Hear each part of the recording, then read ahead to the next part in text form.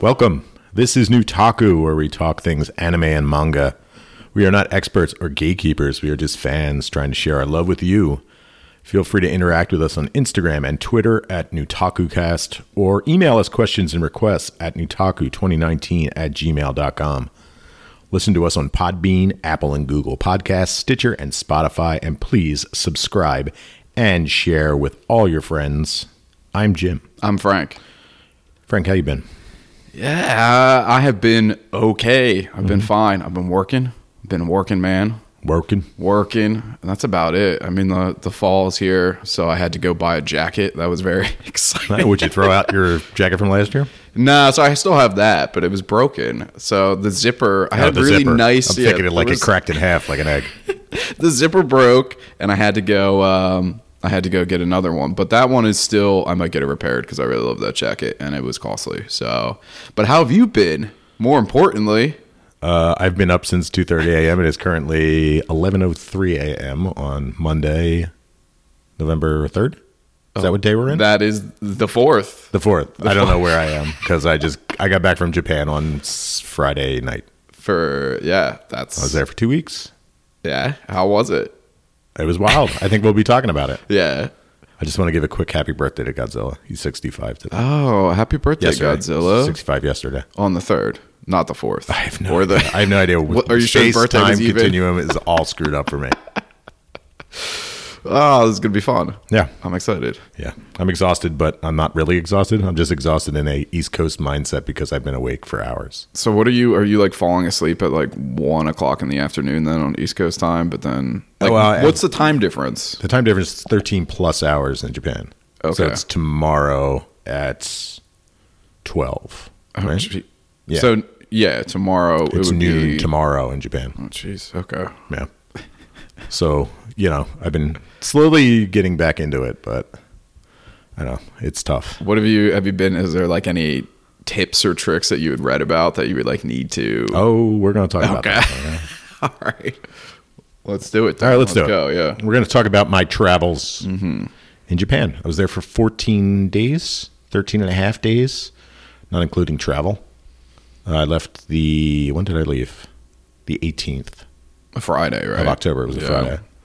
Flew 13 hours from Newark directly into Narita Airport. Arrived 2:30 on Saturday. How's the flight? It wasn't too bad. I mean, they feed you nonstop on these long-term flights. And also, alcohol was free, baby. Oh, are you serious? Oh, wifey was sucking down some Aka wine, the red stuff. That's cool. Yeah, she was enjoying it. My wife, she's a trooper.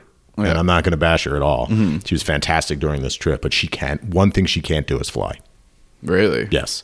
She can't fly at all. She can't sleep at all.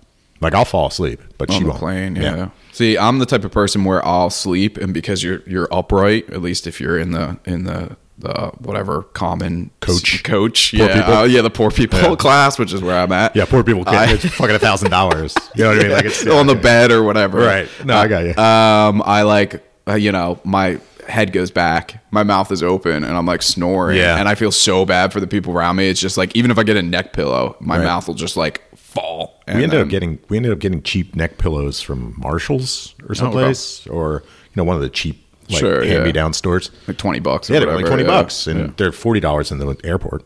Right. And they were awesome. They were memory foam. Ooh. But it only works for a little while until you're like, yeah. And then your neck's like all messed up, and you're like, oh, my neck is not supposed to sit that long that way. I watched 2 movies on the flight there. I watched The Dead Don't Die, which is a Jim Jarmusch. Okay. You know him? No. Okay. It sounds like an airplane movie, though. Yeah, it had Kylo Ren in it. Okay. Adam Driver. Adam Driver. Yeah. It had Bill Murray.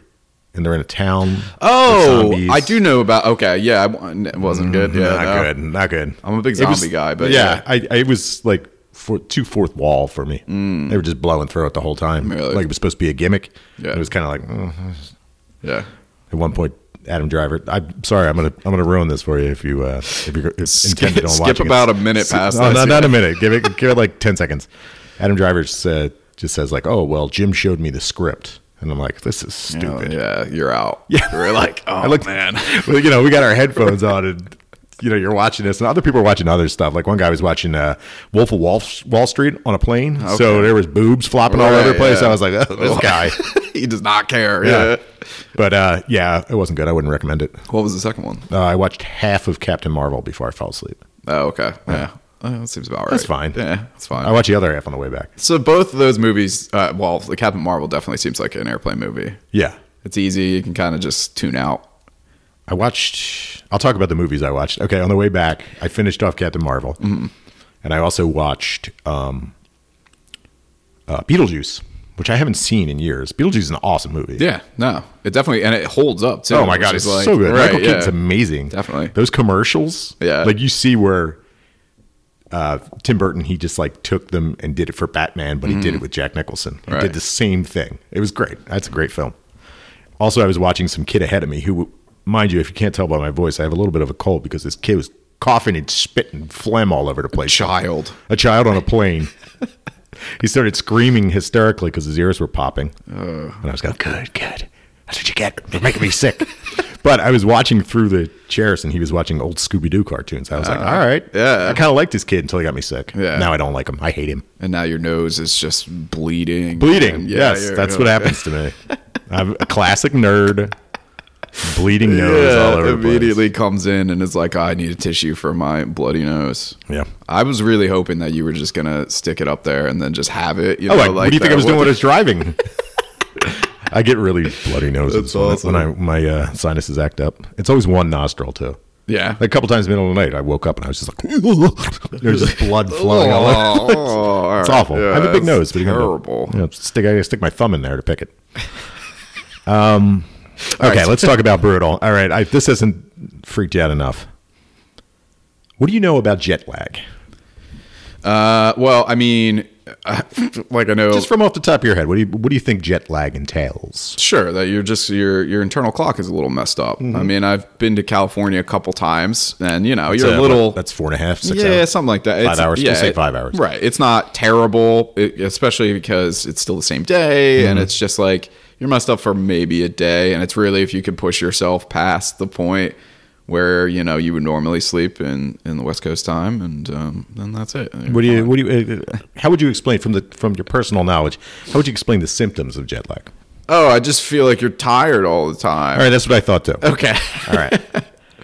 So I'm there for I'm there the first. We'll talk about that. Okay, so we get there the first day. It's like 2:30. By the time we get out of the airport, customs, all that stuff, we check into our hotel. It's like 4, and I think 4 p.m. 4 p.m. on Saturday. So we just kind of wandered around that day.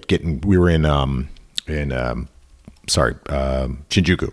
Okay, which is like this shopping, nightclub, bar area. Mm-hmm. It's known for its red light district. Ooh. Kabuchiko. Ah. So we were in there and we were just wandering around and having a good time. And then, we tried to go to sleep. We grabbed a couple of Strong Zeros. Do you know what Strong Zeros are? No, what's Strong Zero? So Strong Zero is made by the company Suntory. It makes whiskey. So it's supposed to be like a flavored highball. Highballs are big in Japan. It's basically club soda and booze. Yeah. And they have different flavors. A lot of them are like salted lemon. They have lime. They have grapefruit. Like I drank a couple of them while I wasn't crazy about them, but the Strong Zero is like a canned version of it. So it's 9% alcohol. Oof. So think like Four Loko, but with not as fruity. Oh, wow. So it's like a club soda fruit flavored Four Loko. So it's like various flavors of cleaning solution. Mm-hmm. That's what it tastes like. Yeah. I mean, my wife was killing them. She loved them. I drank one. I was like, I got mojito. Yeah. And I was like, oh, this is going to be disgusting. I can't wait. And it was more disgusting than I expected. Were you getting the high? Because Four Loko, is this when they had that They used to have caffeine and alcohol in it. This doesn't have caffeine. Oh, okay. I was going to say because those were crazy. Yeah. Good so, times. We had a couple of those and we were wandering around and we went back to the room. I couldn't sleep. She couldn't sleep. So I took a shower in the middle of the night. And then I got this massive feeling of depression and anxiety. Oh, geez, really? Yes. Even suicidal thoughts. This was absolutely terrifying. And then I was like, oh my God, I'm I didn't know what to do. I was sure. You know what? The only way to end this is to go take a walk and jump in a river. I didn't do that because I survived. And I'm not belittling anybody that would have those thoughts. It's terrible when you have these thoughts. Totally agree. I didn't know what the fuck was going on. Right. And then I started having these issues And my wife's consoling me, and I'm going like, this is supposed to be the trip of my lifetime. Why am I so miserable? Yeah. Why do I want to die right now? And then the next day I look up symptoms of jet lag. No way, really? Is suicidal thoughts and depression. Like especially massive amounts of time. Holy shoot. Yeah. I did not know especially that. People who suffer from depression. Yeah. And I think people generally in the geekdom that we belong in deal with problems with depression, anxiety, and it intensifies. Coming back, I was ready for it. It was almost like, and I said it when we were, my wife's talking to me about it and everything, and I was just like, have you ever done, kids don't listen. Kids don't do this. Have you ever done like hallucinogenics? Yes. Okay. Sometimes it gets a little weird. Uh-huh. But you can talk yourself off the ledge by saying, it's just the drugs. It's going to go away, man. Right, yeah. If you could do that, if I had known what I was going in for, it would have been like a bad acid trip. And I would have been like, everything's going to be fine. I'm going to be fine. Sure. It's just the jet lag and get over it, which is what I did on the way back, where I started getting to this point where I started feeling like crap again. And I just said to myself, I was like, oh, that's not the end of the world. It's not the end of the world. It's fine. This will go away. It'll go away. It'll go away. But I knew that going there. So I was just like, oh my God, why is my trip ruined? It's ruined. This is like day 2. Right, and you have like a whole 2 weeks. 2 more weeks, and I was like thinking, if I have to do this for the rest, I'm going to just like that's what your mind's thinking. Yeah. And then eventually, I talked myself off the literal ledge. So, warning to anyone: I did not know that. The idea of jet lag just making you tired and your sleep schedule screwed up, and they say that like your digestive tract can get messed up, and your need to eat and constipation is another thing. Like. No, there's some deep shit with jet lag that I didn't realize was there. See, I'm always just thinking like the celebrity when you see them on talk shows or whatever, and they're like, "Yeah, I got jet lag." And they're just being like wacky, hey, and they're like, "Ha ha ha!" Just tired. Yeah. And well, tired's one thing, and then it's just like the other stuff is just like, "Oh my God." Wow. Okay, so fair warning. Then. Fair warning. Okay. Also, the hotels over there, absolutely tiny. Really? Yeah, and like I didn't define tiny though. Okay. Think a bathroom with a bed in it. No way. With an attached. I'm telling you, they are legit. Like that's how the space is. Just... Yeah. Because it's such a packed country. Right. These major cities, they're packed. Now, of course, we could have spent a lot more money and gotten like a suite. I think they call them American rooms, like American hotels, because there's a complete difference. Because the Japanese ones are legit. You walk in the door. There's like a couple of hooks. The toilet's to the right. And then there's a bed and maybe a desk if you're lucky. So it's essentially a closet. It's exactly what it is. I will say, because I have like a fascination with like apartments and stuff. I always get sucked in the YouTube hole for like tiny homes and apartments, particularly in Japan. Right. And yeah, it is really fascinating when you're like, oh, they're like, hey, I pay $1,200, and it is like a closet and it's built up instead of like, sideways. So it's like interesting. I guess the space is definitely an issue. Yeah. That makes sense. It's. This is a hotel too. Yeah. And it wasn't that cheap. It was pretty cheap. My hotel room was pretty cheap. I looked into it once we got home to see how much I would have to pay.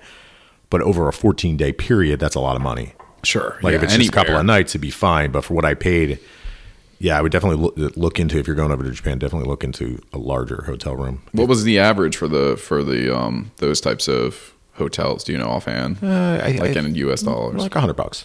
That's not too bad. No, it's not too bad. Yeah. Okay. But it's, well, yeah. You know how much it costs per square foot. Sure, yeah. All right, so I talked about the toilets. Let's talk about the toilets, because the toilets are amazing. Okay. All right. Seat warmers. All right. I'm liking it. Noise makers to drown out farts. No way. Although it kind of sounds like someone speaking. Like it sounds like the poltergeist ghost speaking through the TV. It's like, so is it just constantly on, or does it like you turn it on and off? Okay. They deodorize some of them. Wow. And I'm not even talking about the one in the hotel. Like you go to a public toilet in the subway, and it's got deodorizer. It's got a thing where you can take toilet paper and you hit a button and it sprays disinfectant. You can wipe the toilet. You can clean the toilet seat off. What? Yeah. Crazy. Yeah. What are we doing in this country? Bidets everywhere. I took the bidet for quite a test run for the first couple of days. Eventually I got over it. Yeah. Because you kind of have to wipe, or like rinse and then wipe again. There's like a whole thing. Yeah, I don't know. I've never used one before. I understand the concept of it and like the design, but yeah, it seems, it's just a lot of paper. Right. Seems like a little bit of a waste, I guess. Yeah, if you're using that much paper. Trains there. Amazing. They're fast, on time, clean. I do know they're like supposed to be like on, like if it says, hey, it's going to be here at 9:30, it's here at like 9:30. Oh, yeah. Unlike Philadelphia. I mean, but they run every 4 minutes. So if you miss it, it's like not the end of the world. Not a big deal. It doesn't stop people from running for these trains. Really? Right? Booking with an umbrella, and everybody wears exactly the same black suit to work. They're all running for trains and jamming themselves in. Do you see that? So you see that a lot, like the whole running for like businessmen, just like always constantly moving quickly to one destination to the other. Running. Who likes their job enough to run? Not me. My job's lucky enough if I show up on time. I'm like, hey guys, I'm here. Thanks. Yeah. But we got on one train, and I don't remember what day it was. It was the Yamanote line, which is a line that runs around Tokyo. It runs in a loop. So you could take it clockwise or counterclockwise. It's like one of the most packed trains. And we were in there for rush hour one time. And, you see these videos online of people getting jammed in and pushed in by the conductors. We were in there when it happened, and it's wild, man. Really? Like, you're just getting shoved around, and no one makes a sound. Everybody's cool with it. The door's closed, and everybody's just jammed in there, like, holding onto their little loop. Because that's their 9 to 5. That's normalized. Yeah, they're just like, all right, it's happening. Jammed in, and they got their phone next to them, like right by their face, and they're going through it with their thumb. And, now, are the trains like notably quiet? Yeah. Okay. Yeah. Because it's so different here, where everyone's like shouting half the time, or people playing music really loud. Is that a thing? Like, no, nobody. No, it's absolutely silent. It's amazing. Wow. People, and one of the moves that I saw over there, and I learned it because one of the stops we went to, we were taking a train back, and my wife was awake, but I was like, I'm gassed. I'm going to take a nap. Is to take whatever bag, because everybody has a bag with them. Yeah. And just put it on your lap and put your head on your lap and then just fall asleep. And people do that? People do it. I was watching people do it. I was picking up tricks all over the place on how to navigate this system that they have set up. Wow. It's pretty cool. Did they have on some of the trains, like snack carts or anything like that? Or is that more a European thing? No, if you take the Shinkansen, which is the bullet train, we took that from Tokyo to Osaka, and we took it a couple of times. They serve alcohol and food. Okay. Yeah, and snacks and stuff like that. Do they come with a little cart, or do you have to go to them? Yeah. So but if you go on the platform, there's always, I forget the name of the company, but they have bento boxes. You know what bento boxes are? Yeah.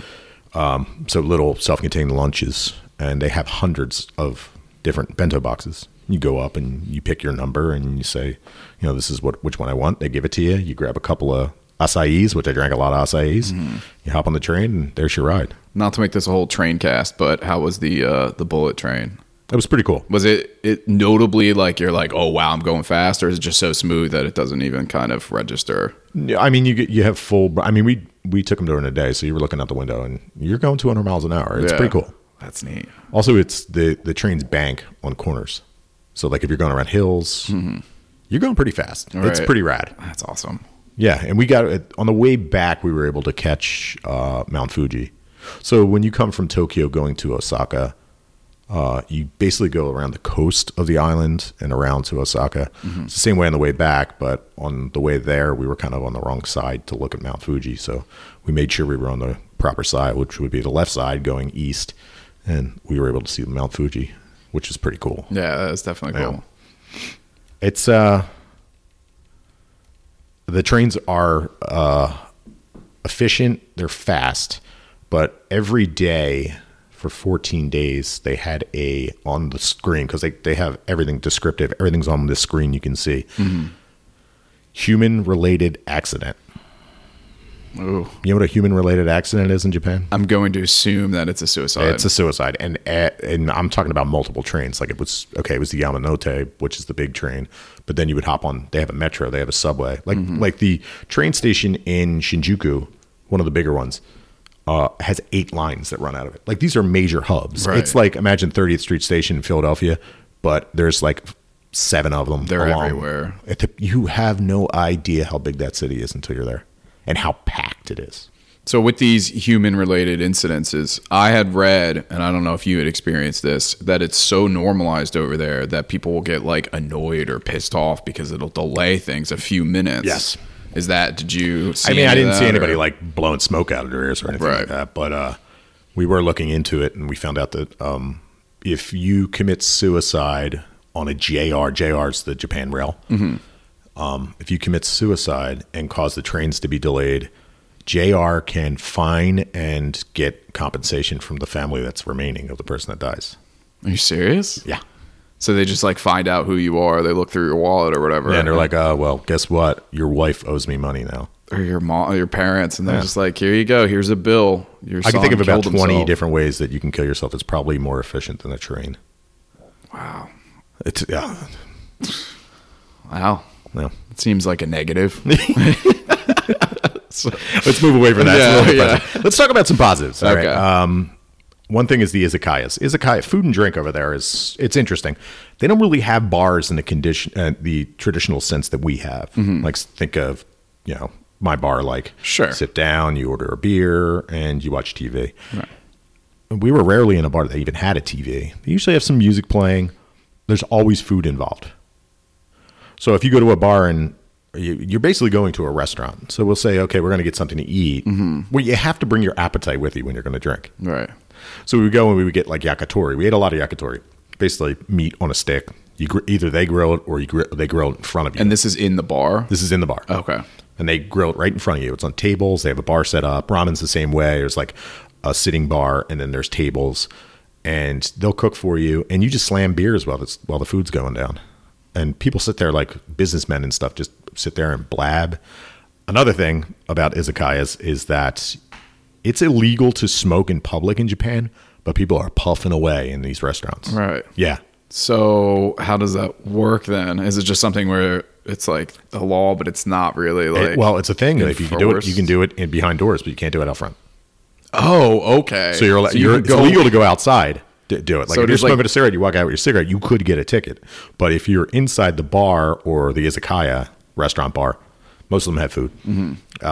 There's people just puffing cigarettes while somebody's cooking. Opposite of most bars here then. Yeah. You have to go, oh, buddy, you can't light up here. You got to go out. Right. Wow. Right. Interesting. So you walk in here then, like was it one of your first times walking in and there's just like a cloud of smoke then? Yeah, we went into a place that was known for its horse sashimi, which I didn't have there. I eventually had it, but we went in for gyoza for my wife, and they put us upstairs, and we ordered a couple highballs and a couple beers and some gyoza, and there were some teenage kids next to us. They were drinking, so they were probably 20 years old. That's the drinking age over there, and they were just puffing, and they looked like every awkward teenager that's ever smoked a cigarette. You know what I mean? Right, yeah. Like holding it like it's a candy like cigarette. They don't even really, they don't even know what they're doing. And they're barely inhaling it, and they're just puffing it all over the place. But one funny thing is we're sitting there, and, the whole time we're there, you're obviously foreigners. Yeah. You know what I mean? It's a homogenous society. Sure. Everyone, and I don't mean this racially, I mean like dressing, everything, everybody looks the same. Right. And you stick out for sure. You stick out like like an American. Spot you a mile away. Yeah. So we're sitting there, and a couple was across from us, and the woman was African American, and the guy, I'm not sure where he was from, but the woman decided she was going to say something to these kids about smoking cigarettes. Oh, jeez. And the guy was just like, don't do anything. Right. And I'm just like watching, like drinking my beer, like, oh God, please don't embarrass us Americans. Please don't. You're like, not while I'm here, please. Yeah, please. It's their country. Just accept it. I'm going to get dragged into this. It's going to be so awkward. Yeah. It sucks that I need to take a shower when I get home because of the cigarettes, but yeah. So it's completely normal to smoke while eating there. Huh. Another warning. If you don't like smoke, because you're not a big smoke guy, right? I guess you're indifferent. No. I used to be. I don't give a shit if you do smoke, right? But I used to work in bars when you could smoke. Right. I don't know how people do it now, though. No. Like we got home and my eyes were burning and everything. I was just like, how did I used to do this? I'm an in and out smoker. I will say I don't know how people do it when they're eating though. Drinking I get just because it's a trigger for a lot of people too, but like the eating aspect. I guess maybe for me, it's just like a cleanly thing where I'm just like always concerned that ash is going to get in the food or like, I don't know. Oh, my mother she used to smoke cigarettes while she was cooking. Right. Yeah. See, the extra ingredient is ash. A little ash in your pasta sauce. Yeah, in your pasta sauce. That's that basil in there. Oh, yeah. So we drank a lot of acai, which is like beer. Yeah. And sake. We drank a lot of sake. Was there anything now that you were looking forward to alcohol wise, like in terms of a beer or something that you can't get over here that you like knew about? You know, Strong Zero was the one Strong thing. Zero was, I mean, I wasn't a big fan of it. My wife was. I was not a big fan of it. But it was something that you were like, I need to try this. Yeah, because you can't get it here. Right. Like you can get sochu, which is a form of liquor over here. You can get sake. You can get their brand of beers. But yeah, Strong Zero was the one. Okay, cool. Yeah. So I got some Strong Zero and I didn't like it. And you're like, nope, not missing out on anything. Yeah. Food wise, okay, so I tried just about everything I could. I ate a lot of octopus, a lot of squid, a lot of mackerel. It was just on every menu. Right. There are no real vegetables. Really? The term is yasai. What do you mean by real? Like you can't really get a plate of vegetables. Like if you want it less salad, you know that Japanese salad that you get with sushi in the United States. Yeah. It's not a thing. It's not a thing. It is not a thing. You can't get like steamed vegetables or anything like that. It's not available. So plan ahead. Huh. Constipation is a thing. It's real over there. And then I guess it must be really difficult then if you're a vegetarian too. Oh, if you're let's think. You're kind of screwed if you're vegetarian, vegan. All right. Don't eat pork, or are allergic to shellfish. There are vegan places, and you can go to 7-Eleven. Now you're gonna laugh. 7-Eleven, Lawson's, and Family Mart are three big, like convenience stores. Right. They have awesome pre-made meals. 7-Eleven is huge over there, right? Because they make like awesome pre-made meals. Like every day, you get a meal. You can get a meal. You can get liquor. You can get beer. You can get snacks. They got an ATM. They have a machine that sells tickets to shows. Everybody that works there is nice. They're not the cleanliness in the world. Cleanest in the world. I did kill a roach while I was there. Are you serious? No way. It's a major city. I mean, what are you going to do? Yeah, I guess. Yeah. More major than any other city I've ever been in. Yeah. It's the major city. Right. It is the major city. Yeah. They're kind of I mean, they're like 7-Elevens. They're gross. Right. They're like nicer 7-Elevens here, but still 7-Eleven at the end of the day. Good food. It's all prepackaged. It's wrapped up. So you don't have to worry about it getting in there. But I was like looking for food, and I looked up and I saw a little buddy crawling across. And being that I've worked in the restaurant business for so long, I was just like, gave it a squish, went and washed my hands. I was like, she just killed a roach. There you go. Yeah. I'll help you guys out. Don't worry about it. I won't tell anybody. Yeah. So you're kind of on an island if you want vegetarian food. Right. Yeah. So that sucks. Yeah. Oof. What was the one thing that you had food wise that you weren't necessarily looking forward to, but like you tried and you were like, oh wow, this is good? Like, was there anything like that?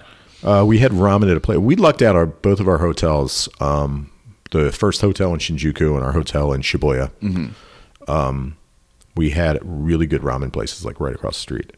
And the one ramen place used a flying fish stock for their ramen. Most of it is daishi. Daishi is or dashi is, it's like a kelp and salmon. I think it's salmon. Okay. Based soup stock.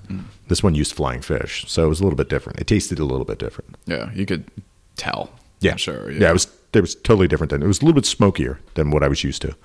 But hey, props to my wife. She tried everything, dude. Yeah. Like a lot of times I didn't tell her what it was. I was like, here, I would taste it first, and I'd be like, you like this? And I would taste something else. I'd be like, nah, it's a little. She's a texture person. Sure. It doesn't have to do with what it is. It's texture. She tried the horse sashimi. We had horse sashimi. She tried it. That's cool. She wouldn't eat the octopus, though. I know not everybody, especially when people who like to travel are not necessarily adventurous when it comes to food or doing that sort of thing. I feel like it's hard because you're definitely like a food person where you're like, yeah, I'll try everything. Or you're like, no, that's strange to me. I'm not into that. So it is like awesome that she was willing to kind of go through the motions. Yeah, she did great. She was great. She was fantastic the whole trip. That's cool. I eat onigiri almost every morning, though. They don't do breakfast, really. No? Like if you're in your hotel, they'll have like a breakfast buffet, which is just Western breakfast. Omelets, bacon, potatoes. Right, stuff like where you're like, I'm like, I can get this at Denny's. What the fuck do I need? Yeah. I can get it probably better at Denny's. Yeah. So yeah, I would go to the 7-Eleven or the Family Mart and just grab an onigiri. And she would eat egg salad sandwiches like it was going out of style. Really? Yeah, that was her go-to. Egg salad sandwiches. Yeah, apparently it's a big thing. I could get the breakfast thing though. I know because a lot of people are rushing in the morning. They don't have time to. They suck down cold soba noodles. That's what they eat. See, I'm a big breakfast guy. I love breakfast. Yeah, so do I. Oof. So when you were going in these restaurants, though, obviously you stick out. You're an American. Of course. Would you say that they were overall friendly to you when you came in, or was there any sort of kind of resistance? No. Okay, I'll talk about Golden Guy. Golden Guy is this bar area in All right, let me preface this. Sure. When we booked the trip, like, I don't follow sports in particular. I don't give a shit about, excuse me, kids. I don't give a crap about sports. Sure. I'm not a sports guy. Yeah, it's not for everyone. No. Apparently it was a Rugby World Cup over there. Oh, okay. Okay. All right. I kind of already know where this is going. All right. Yeah. So every single British Commonwealth person was over there. Mm-hmm. And no offense to the British Commonwealth people, you're fantastic people, but they like to get drunk. Yeah, that's part of their culture. Sloppy drunk. Right. Like angry, sloppy, yelly drunk. Which is cool. I'm sure it's fine. Like, I like to get yelly, angry, sloppy drunk. Well, maybe not angry, but sloppy drunk in my own environment. Right, yeah. Time and a place sort of thing. Yeah. So, in general, in this place called Golden Guy, you had people that had been probably drinking all afternoon. Mm-hmm. And now we would go, these bars wouldn't open up till 8 o'clock. And we're on a weird, we just got here schedule. We're not staying up past 10 o'clock anyway. So we're wandering around, and there's plenty of places. I know this is notorious with Golden Guy, is that they don't let foreigners in a lot of these places. Really? Members only. Oh, okay. Is that what they say? It says members only on the door. And members only is... Yeah, it'll say no tourists, no photo taking, stuff like that. And I could see why they were like that. Right. Like, I don't want to deal with this fucking guy. Yeah. But we did find a place. It was really cute. These izakayas in this Golden Guy, it's this tiny little area. It's been around forever. It's these small alleyways where you go into these little izakayas that are maybe five seats. Mm-hmm. Usually have a cover. So the cover is like, I don't know, 8 yen. So it's like $7 or something. Okay. No. We'll just say like $1 for every 100 yen. Okay. So it's 800 yen. So it's like $8 or whatever. 1,000 yen, $10. But usually you give them the 10. It's like, it's a cover. And they keep a bill for you, and it's just added at the end. And they always give you like a little meal, which is a thing over there with these izakayas. So the one day we had like a chanko, which is like a stew, with meatballs in it. And we went in there and we sat down, and the guy working was awesome. He was from, I forget where he was from, Nagoya maybe. And there was another American couple that they were from California. They were starting to get a little too sauced up for me to deal with them. Right. But you're like, okay, Americans. That's one thing about Tokyo in general. Tokyo is a great town. It's really cool. It's fun to like get in there and check it out and wander around and see how different it is, and how everything, especially the architecture, is completely different. And I was obsessed with the advertising and the neon signs, but it's definitely metropolitan and cosmopolitan. Okay. So what do you mean by that? Like, it's people from everywhere. Okay. Just some big universities, a lot of foreign exchange students and stuff like that. When we went to Osaka, like, I barely saw anybody that looked like me, and I was more into that than I was into Tokyo. Yeah. Okay, that makes sense. You're getting more of, you know what I mean? Like, it's more immersive. Sure. Yeah. I didn't want to hear anybody speaking English unless they initially spoke another language, and then we just so happened to speak English together. Right. Because I can imagine, too, when you're in a situation like an intimate setting like you're talking about, and it's like an American couple as well, and you're like, cool. I mean, listen, they were very sweet. They were nice people, but they started getting drunk, and it's like, they're just like any other drunk person that speaks the same language of you. You start going like, oh God, I don't want to listen. I don't want to talk to this person. All right. Yeah. Especially when you were like trying to be respectful and you're trying to. She just started like repeating the same question over and over again to the bartender. And the bartender's just like, he speaks Japanese. So he speaks a little bit of English, and he's just like, you can tell he's starting to get a little annoyed, but he's being nice. And then you get that like kind of secondhand embarrassment, and you're like, I'm not like this. Don't judge me. Don't touch me like that. So I wouldn't talk to him unless I spoke in Japanese. Oh, okay. So I was just popping up my phone and looking for stuff to ask him questions about, and just like translate-wise, just like looking through things. So that brings an interesting point up. So like in terms of language barrier, did you run into any sort of complications with the fact that, you obviously are a native English speaker and you do know some Japanese, but you're not fluent or anything? I have enough Japanese that you can get by. I could get by okay. Right.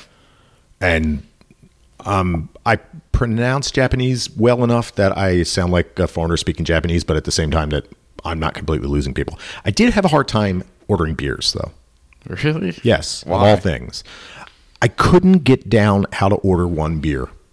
And I wanted to do it in Japanese. And it's biru, which is easy to say. Biru. But I wanted to say, one beer, please. And every time I said it, they would just people would just look at me like I was fucking crazy. And I was just like, what am I doing wrong? Now I could say, biru ni hai kudasai, which means 2 beers, please. Oh, yeah. 2 beers. Hi. And they would go off and give me 2 beers. Okay. But I couldn't figure out how to say 1 beer, please. So I started going, biru kudasai, and just giving them the 1 finger. All right. I was completely baffled that I couldn't figure out how to say 1 beer, please. Did you figure it out or no? No, I never figured it out. I think it's ipai, but I'm not sure. So you would always have to order 2 and then be like, no, just actually. I mean, 1. You know, we weren't racing, so it was like, okay, we'll just get 2. But then I was stuck on this thing, like in Japanese culture, you're supposed to finish your meal. You're never supposed to order more food than. I kind of wanted to like fit in, but at the same time, like I'm obviously a foreigner, but I wanted to do things the way Japanese people did. You know what I mean? Yeah, sure. So if you order food, you only order what you can eat. You don't over order. Right. So a lot of times I'd have to finish my wife's meals because she's a small eater. She only eats a certain amount.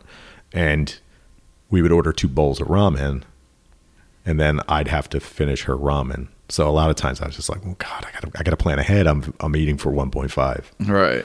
Now, is that acceptable over there to eat the other person's? Because I know some. Yeah, it's fine. As long as you don't reach into somebody's dish. Okay. So if she's not done her meal and I want to finish it, she just hands me her bowl. I hand her my bowl, and then I just finish it off. Okay. I was eating a lot of noodles, man. Did you go to the what are the conveyor belt, like all you can eat? We were going to go there. There was a place in Shibuya that we were eyeballing, but when we went, it was like jam packed. Yeah. A lot of those places get very jam packed at like dinner, obviously at dinner time. Right, makes sense. We figured out a schedule where we were.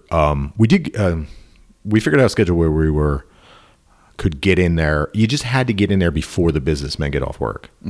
So you had to eat, like if a place opened at 6, you had to be there at 6 o'clock.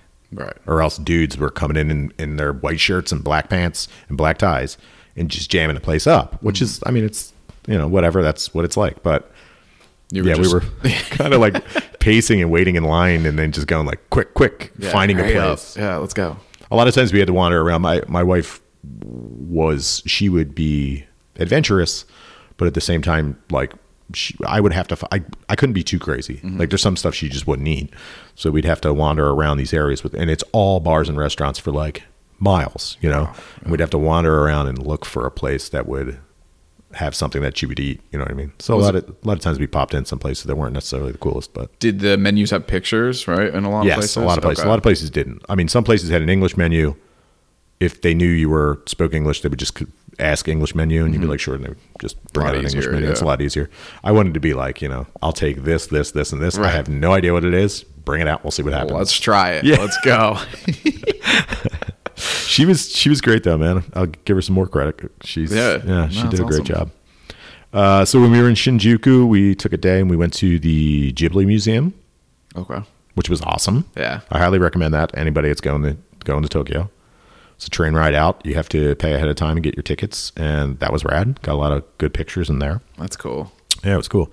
We went to Ichiran, which apparently has a place in New York. It's you order your ramen, and then you sit down, and you're in front of like a shutter, and then hands come out and serve you the food and the beer and everything like that. See, that seems like that's like my paradise. Yeah, I don't know. It's like, you know, like study hall, right? You know what I mean? Yeah. Like, and you don't have to be embarrassed or anything if you get something weird. Oh, I definitely got something weird. Yeah. I hit one thing and another thing. I was like, why am I paying this much? And then I'm sitting there and I'm waiting for my beer comes out, and I'm sitting there waiting for my food. And then this girl comes out and she's like, arigatou gozaimasu. And she hands me this bag, and I'm like, oh, thank you. And I look at Tina. I was like, did I win something? I look at, I had ordered a take-home box of ramen. Oh, wow. It's just like, all right, sweet. I was like, oh, okay. So you just see the hands, though, right? Yeah, except for with the takeout box of ramen. They came out and had a whole presentation and everything. I was just like, whoa. I thought I was like the 1 millionth customer. Yeah, you thought you were special. They were probably like, this dude's ordering takeout for some reason. I definitely had a look on my face like I was like, ooh, I don't know what's going on. Also, we went to Robot Restaurant. How was that? Holy shit, that was amazing. Yeah. So you go in there. First of all, the whole thing's so gaudy and so ridiculous. Mm-hmm. You walk in. You had to buy the tickets ahead of time. I don't remember how much they were. It wasn't cheap. But you could buy a package with like food and drinks, but apparently the food's terrible. So you get in there, and we signed up for the one with the lounge show. So you go in, and it's this giant silver room with mirrors and lights. Okay. You're at a table, like a high-top table in a bar. There's a band in robot suits playing just like slow music. You know what I mean? There's a bar over there. There's like a little jazzy sort of. Yeah. Okay. Then this dude comes out. He's got to be in his 60s. He's got a blonde wig on, like Rod Stewart, if you know what Rod Stewart's hair looks like. He's got the white glove on, so he's got a Michael Jackson thing going on. Okay. He comes out shrieking. I didn't stop laughing from the moment that started. From the moment I saw robots playing guitars, playing like a robot band, I was like, oh, okay, this is the cantina scene from Star Wars. Right. Then there's like these sexy dance babes come out, and they got a whole routine. And this is a 30-minute set, and like this is the lounge, and he's screaming, he's like, "Thank you, good night." Wow.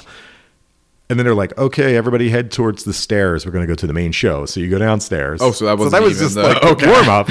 Right. So you go downstairs, and they put you in these like almost like cells. It's this arena style. So it's like seats on one side, seats on the other, and like a runway through the middle with curtains on either side. Okay.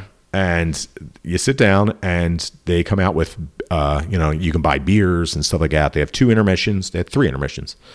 And they come out, and these robots, and they have robot battles, and there's songs, and it was so cool. That sounds awesome. It was so like you couldn't imagine doing this, like coming up with this idea. It sounds like a cooler version of Medieval Times. Yes, it is. Yeah. That's exactly what it is. It's a way cooler version. Right. Okay. Probably with the same shitty food. Right. Yeah. Exactly. Yeah. I was slamming beer. She was drinking wine, and we were just like having a blast. I didn't stop laughing from the moment it started. That sounds awesome. And it's not like laughing at. I was laughing because I was having fun. Right. It was so ridiculous. Well, and you're in there with these weird like white people. Everybody in there is like a white person. I mean, that makes sense. It's like how many full on tourist trap. Right. Yeah. And I knew that going in, but I like okay. So like you got to balance it out. Here's your free gift, and they handed us pens, Robot Restaurant pens. Mm-hmm. I was hype. Yeah. I was like, Robot Restaurant pen. I heard a guy behind me. He was like, that's the free gift. Oh my God. I felt like slapping him in the face. But don't you understand? Yeah, right. We are going to go watch robots battle. Yeah, it was fun, man. That was big. Yeah, we did all that, and that was before we even got to Osaka. And how was Osaka? Osaka was great. We showed up. We got in our hotel. We went to Nara, which is where the bowing deer are. The bowing deer. Yes. So you go, it's in a Buddhist, I believe it's Buddhist temple area, a bunch of Buddhist temples. And you go up, and they sell cookies. Okay. I forgot how much it was. It was like 500 yen. You get a batch of these cookies, and deer come up to you and bow to you, and you give them a cookie. They bow? They bow. And they won't eat others. Some girl was trying to sell, feed them Pocky. They wouldn't eat the Pocky. They were like, they're bougie deer. They're obviously well trained. Yeah, bowing deer. Wow. Kyoto was amazing too. We went to Kyoto. We went twice to Kyoto. So many shrines, beautiful, old. We were there. It was pouring rain. We didn't care. Yeah, that's awesome. We were just there, just getting soaked. That adds to it. I feel like, if anything, yeah. Yeah, we went there, and we also went there for there's this big shrine. It's called Fushimi Inari. So it's on a mountain. Okay. So you climb through all these stairs, and it's like, I forget how many steps we did. I think our phone told us we did 25,000 steps or something that day. And you go through these torii. You know what torii are? No, what are torii? Okay, so it's like the classic Japanese archway. It's red. Okay. You know what I'm talking about? Yeah. Okay, so it's 2 pillars, and it's like a red archway, and it has writing on it, which apparently it's inscribed by monks, and it has prayers and stuff like that on it. So you just walk and just keep walking up and down hills and everything, and get to the top of the mountain. It's like, oh, I made it. All right. And you head back down again. That's pretty cool. Yeah, it was cool. And then we went to a parade that was happening that day. It was a Parade of Ages, I think it was called. Was that something that was planned? Or Okay. Well, we just so happened to be there during the coronation of the new emperor. We didn't do that. We weren't planned on that. Okay, yeah. I think it was It was a Tuesday we were there, and we went to Osaka on Wednesday. So I don't know if this was coordinating with the same thing. Right. So you may have just happened on like a once in a lifetime sort of thing. Possibly. Potentially. Yeah. Like I was watching it on the news. It happened really early, the coronation, because I watched a lot of Japanese TV. Right. Of course I did. Yeah. They only have like 6 channels. So not to get into the whole thing about Japanese TV, but was it notably different? Like, is there more? Oh, yeah. Yeah. I loved it. Like there was nothing on there I didn't want. Like I didn't skip through it. Well, there was a couple things I skipped through, but a lot of it was like, they have a format. So it's like usually a couple people, they talk about topics. The topics are on the main screen in like the top corner. One top corner always has the time on it. And the other top corner has the host's face in a circle or square and their reactions to what's going on the screen. Really? And we were like, why? Yeah. Like, when did this become like the standard in Japanese television to watch the host's reaction? That's interesting. Yeah, it was strange. I mean, I guess we kind of have that here with like some of the game shows, like the Masked Singer and stuff like that, where they got, the panel of judges. And they have them. I've never seen any of those. So not like that though. Somewhat, I guess. It's hard to say. Like, are you talking about like game shows or? No, these would just be like, just like they'd be talking about like 2 old people are in love, and they're talking about how long they've been together, and they were talking about one show was about garlic.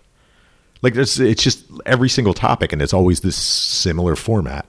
Interesting. Yeah, I didn't see it. I didn't catch any game shows while I was there. I was looking for them, but I didn't see them. They might have been on like 9:00 on a Friday, so I was out. You know what I mean? Like those bombastic game shows that you hear about. Yeah, I didn't see any of those. Thing. Okay, I saw a couple. There was one show I watched a lot of Nippon television. It was the one that came in the best.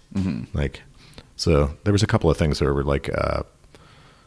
Some kid came in and he liked wrestling, so he was like wrestling some dude, and like the host was like taking pinfalls and bumps and stuff for him, which was pretty cool. Yeah, that sounds awesome. Yeah, and of course, what was the show I sent you? The one we hate. Oh, what the? Yeah, you said that was like the first thing. You Stand Alone. Yeah, What was it called? Stand By Me. Yeah. I forget what it's called. One of the shows we didn't select was on that horrible one with the woman who with 20 dudes that all look the same. Yeah. And the woman has an immunity to drugs. Immunity to drugs. Right. Yes. Oh, yeah. She works for the pharmaceutical department. Yeah, I was howling. I will say I don't laugh a lot, but I will say like that was of course of all the shows, and that and Dragon Ball GT is on. You were like, "Hey, check this out," and I was like, "Wow, you're really immersing yourself in the full Japanese experience."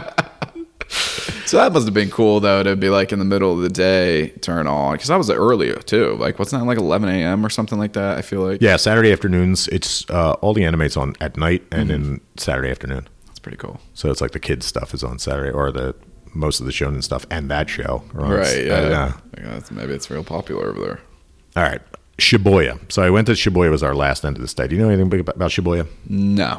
It's the home of the largest intersection, most populous intersection in the planet. Okay. Where hundreds of thousands of people cross this intersection. I know what you're talking about now. Okay, yeah. You have no idea what Pact is like. Like, you think you've seen Pact. Yeah, it is. It's mind-blowing. Like, it's almost terrifying how many the amount of people. It's insane. And you got a bunch of people that are like trying to do like selfies. And we noticed that there was a lot of vloggers there. A lot of vlogging going on. We were just like, look at the vlogger over here. Like, I'm here in Shibuya, and here you could see that I've got a selfie stick, and there's millions of people around me. And you're just like, oh, God. That was my British accent, by the way. That was pretty good. Thanks, buddy. Once we get to Shibuya is when the stress of travel started to kick in for us, though. Is it because of the amount of people that were just? I think that was part of it. Like where is this in your trip then? This is the back end. Okay, so we'd already been there for 10 days. Okay. And we started to like show some cracks. Right. You're getting bombarded with a lot. Little small rooms, a lot of people. We're on top of each other all the time, constantly traveling. It started to get a little tough. Right. Like we started to hit the bump. So it was like, maybe we should have just gone for 10 days instead of 14 days. And mind you, this is our first trip out of the country. Right. And they went to a place where the language is completely different. The food's completely different. The time zone's completely different. It can be draining, I'm sure. Yeah. We were just exhausted by this point. So we started to crack a little bit at the seams. And you guys didn't have too many days planned where you just like did nothing or like... No, I think we should have done that in the front end of our trip. Right. We should have done nothing on the front end, nothing on the back end. To like acclimate yourself a little bit better. The last day we actually, I'm trying to think of the time frame. No. So we got to Shibuya and we went to Akihabara, which is the neighborhood with the Otaku neighborhood, where all the nerds are. Yes. That was the place where I saw the most like American nerds. Really? Yeah, there was a good 25% of the people in Akihabara were just Americans walking around all nerded out. Going to arcades and stuff like that. It was mostly like, from what I went into, is I didn't really go into any arcades. Most of the arcades are just like crane machines and shit. Really? Yeah. So make the most money. Yeah. That makes sense. I went into a pachinko machine. You know what pachinko is? Yes. Yes. Okay. So it's basically a slot machine. It's like a game version of a slot machine. They let you smoke in them. So I went in. I couldn't figure out how to play them.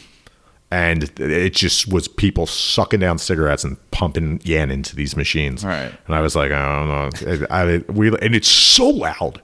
Really? It's insane. That's how they get you, because they're like slot machines, right? Yeah, like you were saying. that's pretty much what they are. Right. So like some of those slot machines are like very loud, and there's a couple reasons for it, but like if you're not prepared for it. Oh, it was just like cacophonous. Yeah. It was just like various, because they had a couple that was like, they had a Madoka Magica machine and they had a bunch of Fist of the North Star machines. So I was kind of like, maybe I'll check this out. And then we finally went in when we were in Osaka, and I was just like, this is too much. This is like insanity. We were kind of laughing, but at the same time, you're kind of like, I can't sit in here. I might go deaf. Right. So that brings up a good point, right? So do you find that when you were over there that, because naturally as Americans, especially me who has never been over there, did you find that anime is as big of an influence on things as you kind of perceived it to be before you went? Like, is it like sort of all over the place? Like you kind of run into products and things like that, or... One of the things that we realized, and we talked about it when we were over there, is that Tokyo in particular is everything is sales. Everything is capitalism. Right. There is advertisements for everything on the radio, on I haven't even talked about Don Quixote yet. You are constantly bombarded with advertising, no matter where you go. Restaurants, shopping district, there's malls everywhere. Every place has a mall in it. Wow. 6 floors of just shopping. There is no way to escape commercialism. That's all it is. Capitalism nonstop. So sometimes you would see stuff that was for anime. Right. One of the things that I besides that point, that I think a lot of people don't realize is that American television doesn't have, they used to have songs made specifically for them. Right. Artists would perform certain songs. Yeah. If you think of the 10 anime that you're watching right now, how many of those shows have an original song? If not just one original song, 2 original songs. Yeah. So if we're watching, what are we watching? 12 anime? Right. So multiply that. That's 24 songs. Yeah. And then some of them are two cores, so the back end has 2 new songs. Right. Vinland Saga is an example. What an improvement, by the way, those 2 new songs in Vinland Saga. But these songs become commercial hits too. Okay. Like I was sitting in a restaurant, we're sitting there, and I start singing along, and I'm like, holy shit, it's the Fire Force song is on the radio here. That's so cool. A lot of places I went into, restaurants, izakayas and stuff, I was attracted. I would hear what was playing, like, because they'll have a speaker outside playing their music, or you'll hear it through the door, and I'd be like, oh, this is pretty cool. Like a couple of them were like Japanese pop punk. Right. Not much American music. There was a place that played the Beatles. It seems like the Beatles, Michael Jackson, and Queen were big over there when it comes to like Western music. I shouldn't say American, Western music. So really, like really big worldwide. Yes. Yeah. Acts. Like the huge acts. Like Right. they did a whole Michael Jackson skit during Robot Restaurant. Like, oh, I guess I don't know about all that little kid stuff. You know, it's this accusations against him. It's still a big deal over here. You're like, we don't really talk about him too much over here anymore. Yeah. Nobody really idol worships him anymore. I mean, maybe I don't know. I'm not touching that. Yeah. But I think there's definitely like, there's more than just I think it's less niche over there. I think it's more accepted. Anime is like a cultural influence. It's just a thing over there. Yeah, it's not really like, yeah. Okay, cool. So yeah, we went to Akihabara, and I ended up in the hentai section at one point and got dragged out. Yeah. We walked because we were just wandering around. We went into the big store whose name escapes me. I apologize. It's not my notes. I'm still sleepless. And we walked in and we went to, I think it was like the 4th floor. We walked in and I was like, all right, let's go over here. It was like a cordoned off place. And we walked in and I was like, I pointed over to that. My wife looks over and she goes, And I'm like, come on, let's go take a look around. She's like, no way. And pulled me out. It was just a girl with boobs with cum all over them. That's awesome. It's like, okay. She was like, nope. Oh, now we're leaving. At least there was no warning. The only warning was that it was cordoned off. It was like, you couldn't look through a window. And naturally, as being a curious person, human being. Let's see what's going on over here. What's this? Ooh, there's some boobs. Cool. Let's go check it out. No, get out. Because trust me, you were getting a gift from there if that was the case. Yeah. So the one day we went to Tokyo Dome. This is the same day we were in Akihabara. We basically just wandered around and hit as much stuff as we could, like every day that was in the basic area. Because I had gotten sorry, let me say my wife's name. My wife purchased Kawaii Monster Cafe tickets. Oh, okay. Do you know what this is? No. Okay, so it's basically this cafe, and they serve drinks. Most of them are sweet. Okay. And it's ridiculously over the top and decorated with cute monsters. Okay. And you got tickets for it. But then I was waiting to buy pro wrestling tickets until I got there, just because I wanted to contact them. I wanted to go to Cork and Hall. I wanted to figure out what our schedule was. And I ended up contacting a wrestler who was having her retirement, or not retirement, it was her 20th anniversary. So I contacted her through Twitter. And she's like, oh, I can, this is how the tickets are and everything like that. And I was like, okay, reservation. So we got a reservation to a show the same day as the Kawaii Monster Cafe. So I was like, oh, damn it. And she's like, I already got the tickets. I was like, well, I'll pay for them and I'll pay for these tickets and I'll make up for it. She's like, don't worry about it. I didn't really want to go. And I was like, I didn't really want to go either. So we ended up going to Cork and Hall, which is this like big place. It's memorable. It's a big thing in pro wrestling. So we went and saw some YMZ. Pro wrestling. How was that? Not to get into a whole wrestling podcast. It was fun. It was fun. It was an anniversary party. It's more comedy based. Right. It was a lot of women, which I'm a big fan of. Joshi wrestling, women's wrestling in Japan. And they had, at the end of it, they had a big match. And then they had a Halloween, because it was near Halloween. They did this big Halloween match where everybody was wearing costumes. And then they played, what's the chair game? Shit, how come I can't think of it? The chair. There's 4 people walking around in a circle, and there's 3 chairs, and then boom. Oh, I'm drawing a blank too. Right, yeah, where they sing the song and then musical chairs. Musical chairs. Yeah, so they played musical chairs. They had them all like there was 40 people, and they all ran for these 5 chairs. And They played musical chairs, and they played red light, green light. And they played all these word games that are specific to Japan. It was a lot of fun. We had a good time. Were they similar in tone to like a house show here in the U.S. for something like that, or was it? Yeah. It wasn't serious business at all. Right. It wasn't like there was a title on the line or anything. Sure, like that. Yeah. It was a lot of fun. A little more intimate. And I knew that would be because I was also contemplating going to New Japan, but because I wanted to go to Cork and Hall while I was there. Right. And I was going to go to New Japan, but I decided I was like, this is going to be more fun, and she'll be more into this. She might be into the sexy dudes in New Japan, but at least this is like fun. It's like we laughed a lot, drank a lot of beer, and it was fun. Right, yeah. That's cool. Did you get to meet anybody that you wanted to, or did they just kind of leave? No. They have the whole meet and greet. I'm not that meet and greet guy, though. Yeah. I saw Hana Kimura, and if you guys know who Hana Kimura is at home, if you watch wrestling, she's absolutely gorgeous. And I was going to go up and say, hey, I saw you in New York, Right. And I saw Emi Sakura. She was there. She was just hanging out, and that was cool. But, yeah, we were kind of like, let's get out of here and get something to eat. Yeah, sure.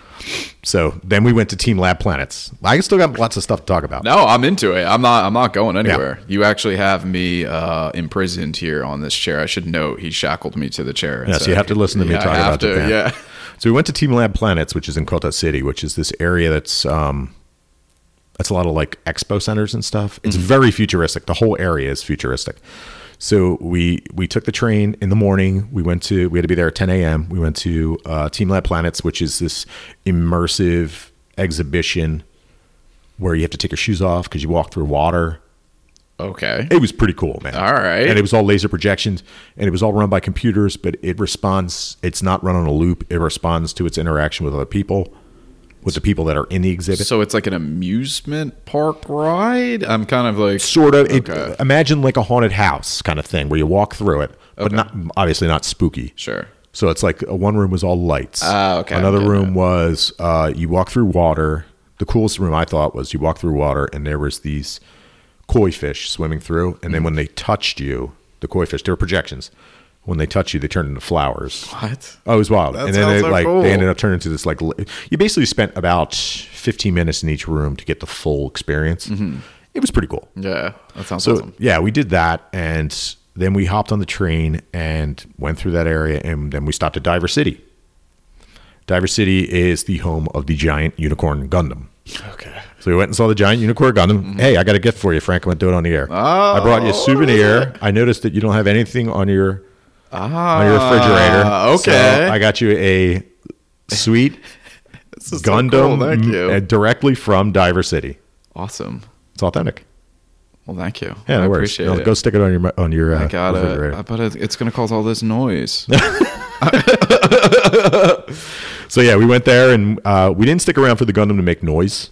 It makes noise? Yeah, because we were kind of tight on time, and we were trying to do a bunch of things in that day. It was near the end of our trip. It's actually really cool. Thank you. Yeah, no worries. The whole reason I got it was because I noticed you didn't have anything on your refrigerator. Yeah, and I'm a big refrigerator magnet person. Are you really? I got myself 2 while I was over there. So do you have a lot of magnets on I do your have fridge? a lot of magnets. I have a magnet of myself in gladiator armor. What? Yes, I have all kinds of magnets. So then after that, so we went to see Unicorn Gundam. Check that out. It was very impressive live, like to see it in person. Right. Just the details in the stickers and everything. It looked like a giant gunpla model. Right. It was pretty cool. That's so cool. Yeah. So then we hopped back on the train. Oh, also we went and saw there's like a replica of like the Statue of Liberty there. Like it's a little Statue of Liberty in Diver City, which is like, okay. Neat. There's also a love statue, love sculpture, which is a Philly thing. Did you take a picture in front of any of that? That would have been No, we were kind of like walking around and we were just like, hey, you want to get closer? Like, especially I saw the real one. What do I do? It's the little one. You're like, cool. It was kind of like, oh, that's cool. That's it. Yeah. So we hopped back on the train and then we took it to Tsukiji Market. Do you know what Tsukiji Market is? No, what is it? So it's the place where they trade fish, and it's the most expensive, freshest fish on the planet is like tuna in particular, is bought and sold there. Okay. So it's like a fish stock market almost? Yes. Okay, cool. That happens early in the morning. So that's the inner market. You have to get you got to pay money to get in, and it's very exclusive. Yeah. You know what I mean? It's like Anthony Bourdain was allowed in there. You know what I mean? Like that's like the caliber of people. Jim from Philly was not allowed to be in there. Right. Yeah. So we ended up staying going to the outer market. So we quick zip down there. We got a tuna bowl. Mm-hmm. So I think it was 1,000 yen or 1,200 yen or whatever. It was $12. You get a bowl. They cut the fish right in front of you. It was melt in your mouth. Freshest fish I've ever had in my life. We just sat there and ate that out of a bowl. That's awesome. So we took a trip all the way up there just to do that, which was pretty cool. Yeah, that's cool. That was really the only sushi or fish that I had was in there. That's a thing that people think that like Japanese people just suck down raw fish all the time. That's not really. They eat ramen. They eat katsu, which is like fried chicken, fried pork, right? Or a karage, which is also fried chicken. Yakitori, soba. They like nobody. I mean, it's sushi is still sushi, right? Yeah, it's still kind of treated the same way. It's not like an everyday thing that you eat all the time. My wife told me over there. She's like, "Yeah, some guy I work with. I told him I was going to Japan, and he was like, have fun eating raw food." It's like, and she was just like, all right, buddy. I'm not going to argue with you. Did you eat at any of the chains or anything like that just to see if Ichiran was the only. Okay. Oh, you mean like KFC? Yeah. No, I didn't. I looked at the menu though to see if it was like that different, and I was just like, yeah. Because in Shibuya they had a spooky Burger King though. Oh yeah, that's right. They had the black one. Yeah, right? it was all decked out and spooky. We didn't go in though. Nah. That didn't look like anybody was going in. I don't know how these places stay open. I heard that turns your poop black too. Does it really? The black burger? The dye is like that's like a big thing. I mean, it makes sense. You can't turn black or green. I've consumed black things and made my poop green. Maybe that's what it is. I know it changes colors though. Ugh. Yeah. No thanks. Yeah. Then we went to Asakusa, which is the place where Sarazanmai was based in. Okay. Reference to people that listened to our show back in spring, which was cool. We wandered around there. Did you see any of the stuff? Because I know you were big on Stand By Me. And yes. I was singing it in my head the whole time we were there. Saw the bridge, everything. Yeah? Yeah, I did. I was like, I just want to check out this bridge before you leave. Because I'm sorry, I almost said her name again. My wife was starting to get a little gassed. Yeah. So where you're like, I need to do this though. Yeah, I had to look for kappas. Yeah, we wandered around. We went down to the river. I didn't go into deep in there where like Kappaville is, where they have all the kappa statues, because it was kind of a walk from where we were. Sure, yeah. And you were starting to get gassed. And then we had to go back to Shibuya, which is a nightmare. So. Yeah. But you didn't stay there, right? That was just like a train trip? No, that was one day. We just did a trip. We did so many stops, like near the back end of our trip. We just started to, we had our little breakdown when we were a little overwhelmed by Shibuya. And then we just gathered our energy and got over it and just tried to do as much as we could. That's cool. So Halloween came around, and our plan early was, that was our last day, full day in town. Halloween came around. We were staying in Shibuya. It's the biggest Halloween party on the planet. So they were talking about, she belongs to some group online, and they were talking about maybe it was going to be canceled because the police were like cracking down on, because I guess last year people acted the fool, like flipped a car or something like that. What? So we were thinking maybe we were going to go to Shinjuku and go check that out, which is what we ended up doing.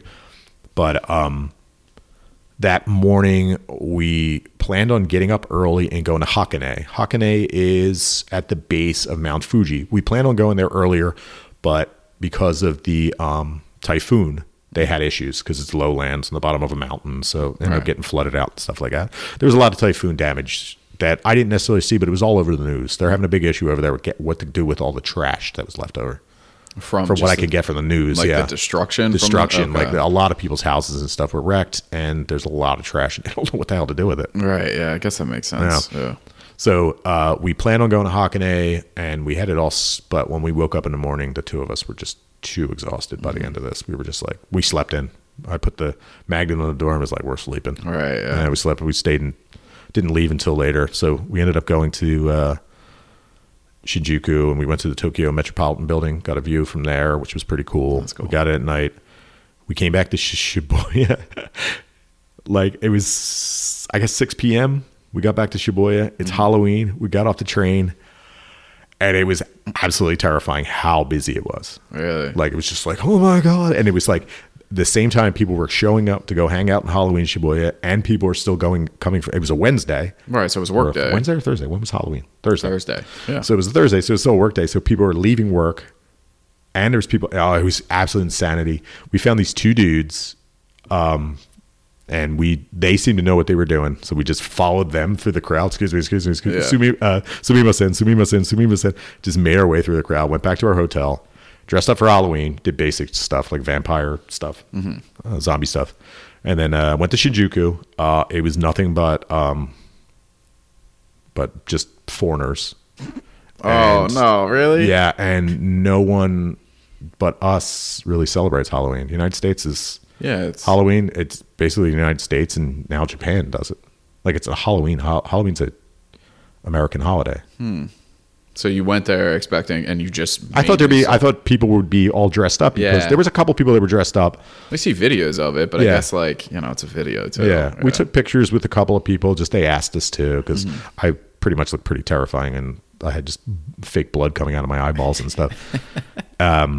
And my wife was a vampire, and she always looks fantastic, so she looked like a fantastic vampire, and people wanted to take a picture with her. And then eventually we just got to the point where we were like, this sucks. Yeah, it was like drunk rugby fans, like, sorry British, if anybody's from Britain is listening, sorry about that. But, it's just like drunk sports fans. Sure. Just imagine Eagles fans instead. Oh, well. And instead of saying EAGLES Eagles, they're saying whatever British song or New Zealand or whatever. Whatever the fight song is for their country. And they're just screaming that. So would you say that was your biggest disappointment in going, at least with expectations? Like, you had high expectations for that particular part of your trip. I do know that. Yeah. Yeah, Shinjuku had too many foreigners for me. Yeah. But I think it had a lot to do with the World Cup.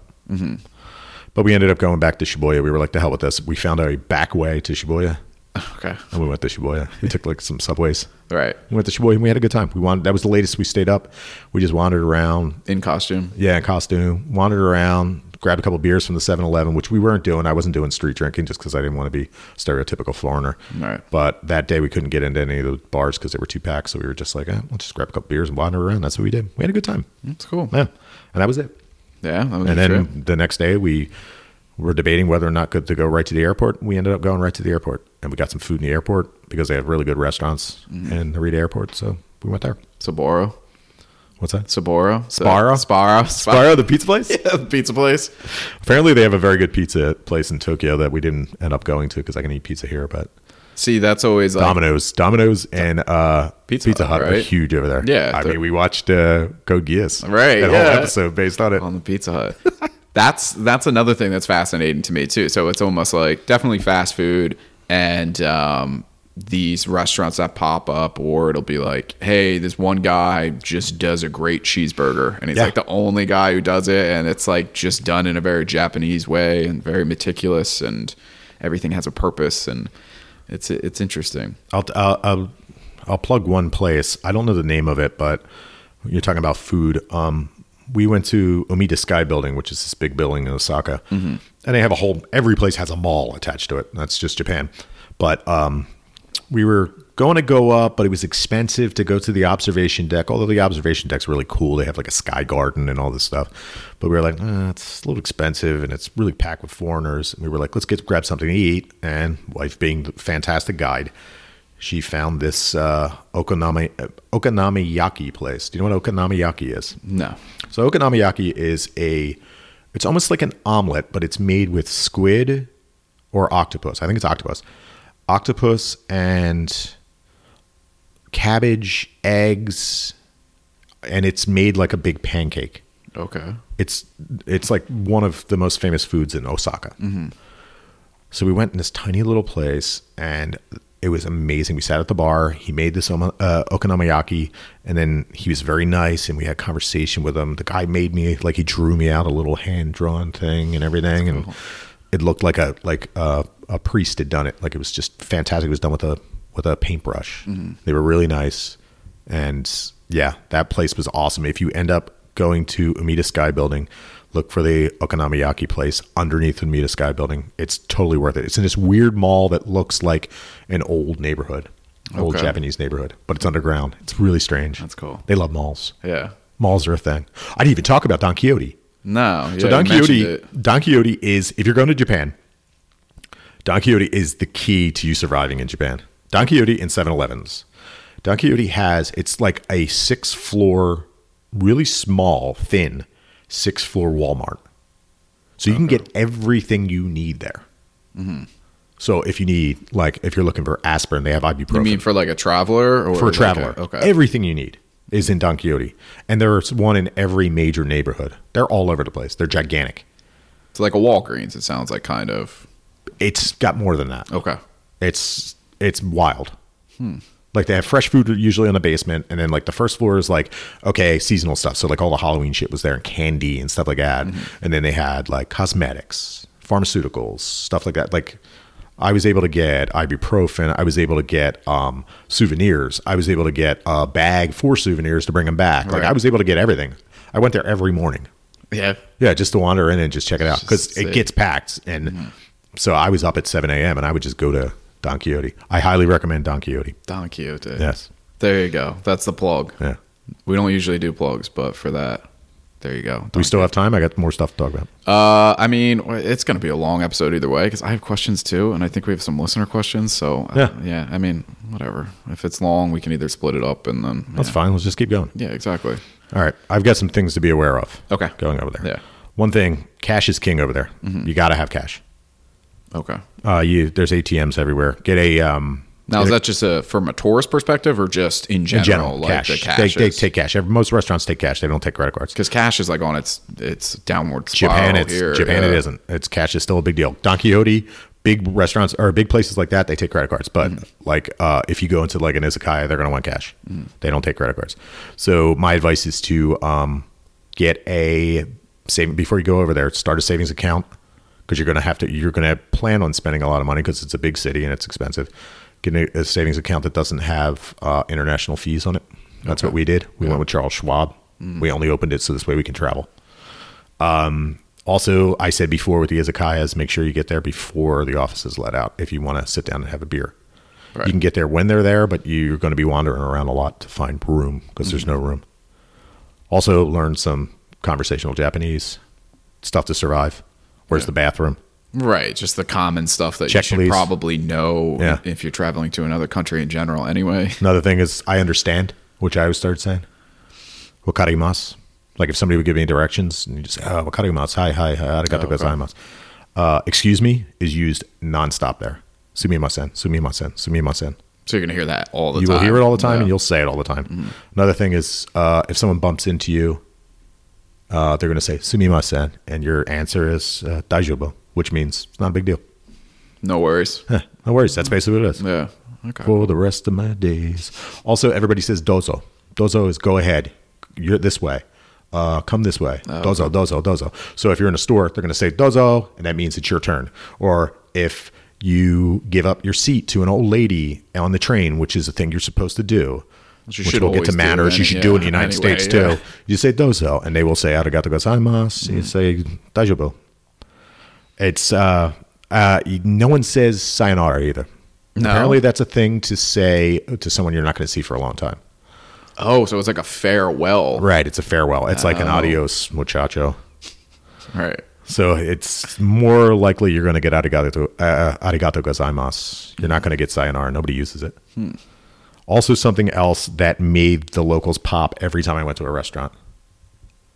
After I ate my meal, paid my bill, gochizo-sama deshita, which basically means thank you for the delicious food. Oh, yeah? And the whole place would be like, arigato gozaimasu.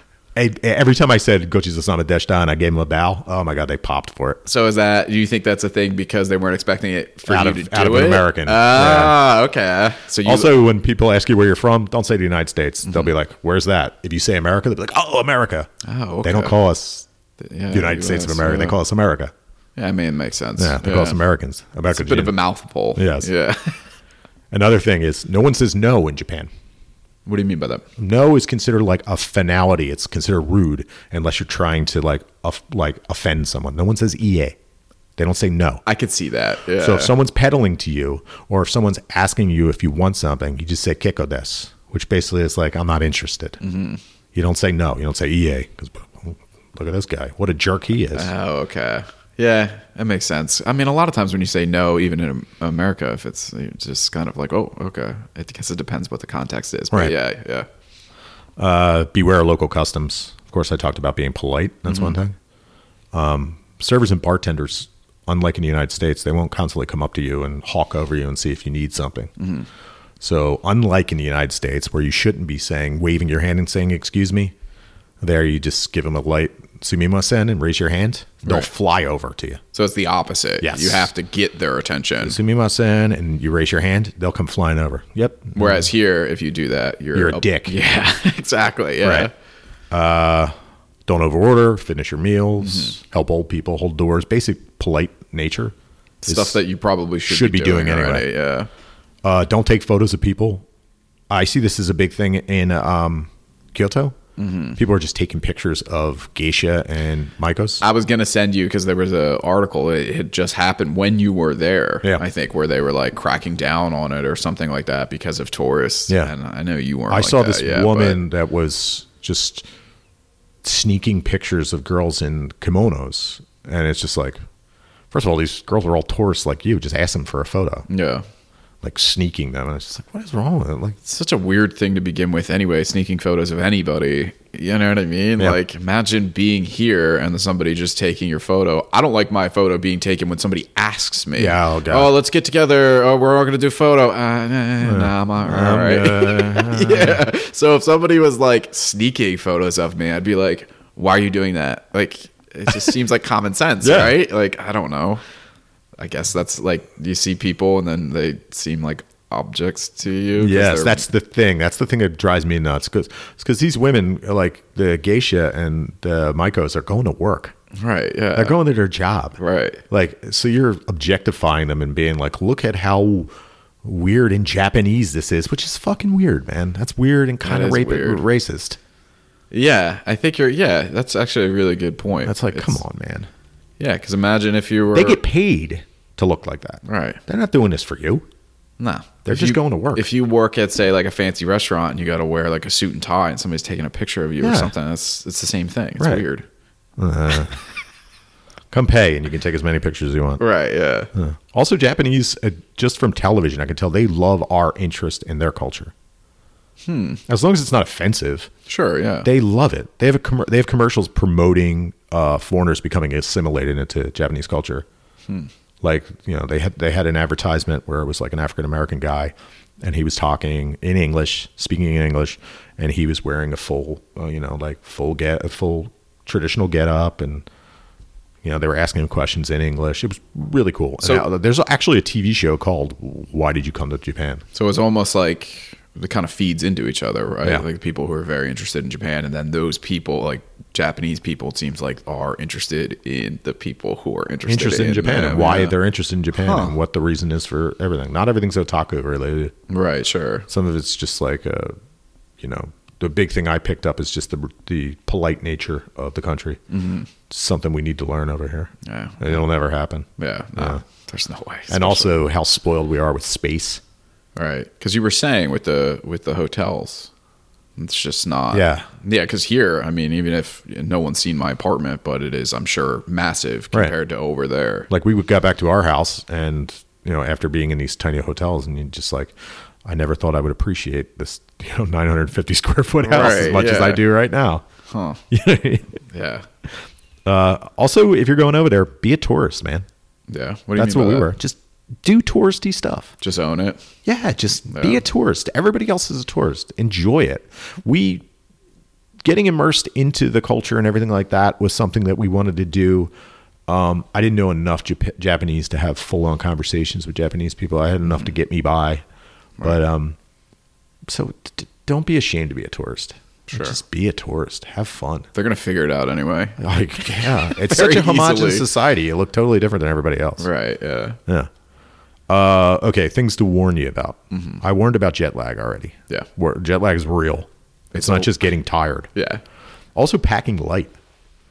Like, we thought we packed light, and then we got over there and we're like, we have so much stuff. Like, we brought too much. Like, I should have packed light, then reassessed my entire thing, and then just took half of it out. So what do you mean by that in terms of, like, you can just buy a lot of the stuff that you brought? Sure you can. Pretty much? Especially in a place like Japan. It's like, it's a country on par with the United States. So everything you can get, except for some stuff I'm going to talk about in a minute, everything you can get in the United States, you can pretty much get there. Underwear, socks, like all that stuff. T-shirts. I think that's a very common thing, though, for anybody. Like, even if you stay in the U.S. and you go to, like, the beach or whatever, and you're going for a week. Bring too much stuff. Yeah, everybody's always packing, like, 2 weeks worth of clothes because you're like, what if I, like, shit myself? And you're like, what is that going to happen? Who cares? Like, does that happen in your regular life? Right, that's the whole thing. Okay, then it's most likely not going to happen. No, all these weird situations where you're like, oh, man, and it's going to be so embarrassing. Trust me, I talked about that before I went. It was like, what if I crap my pants or something? Right. Too much ramen. Yeah, and you're just like, what? Yeah.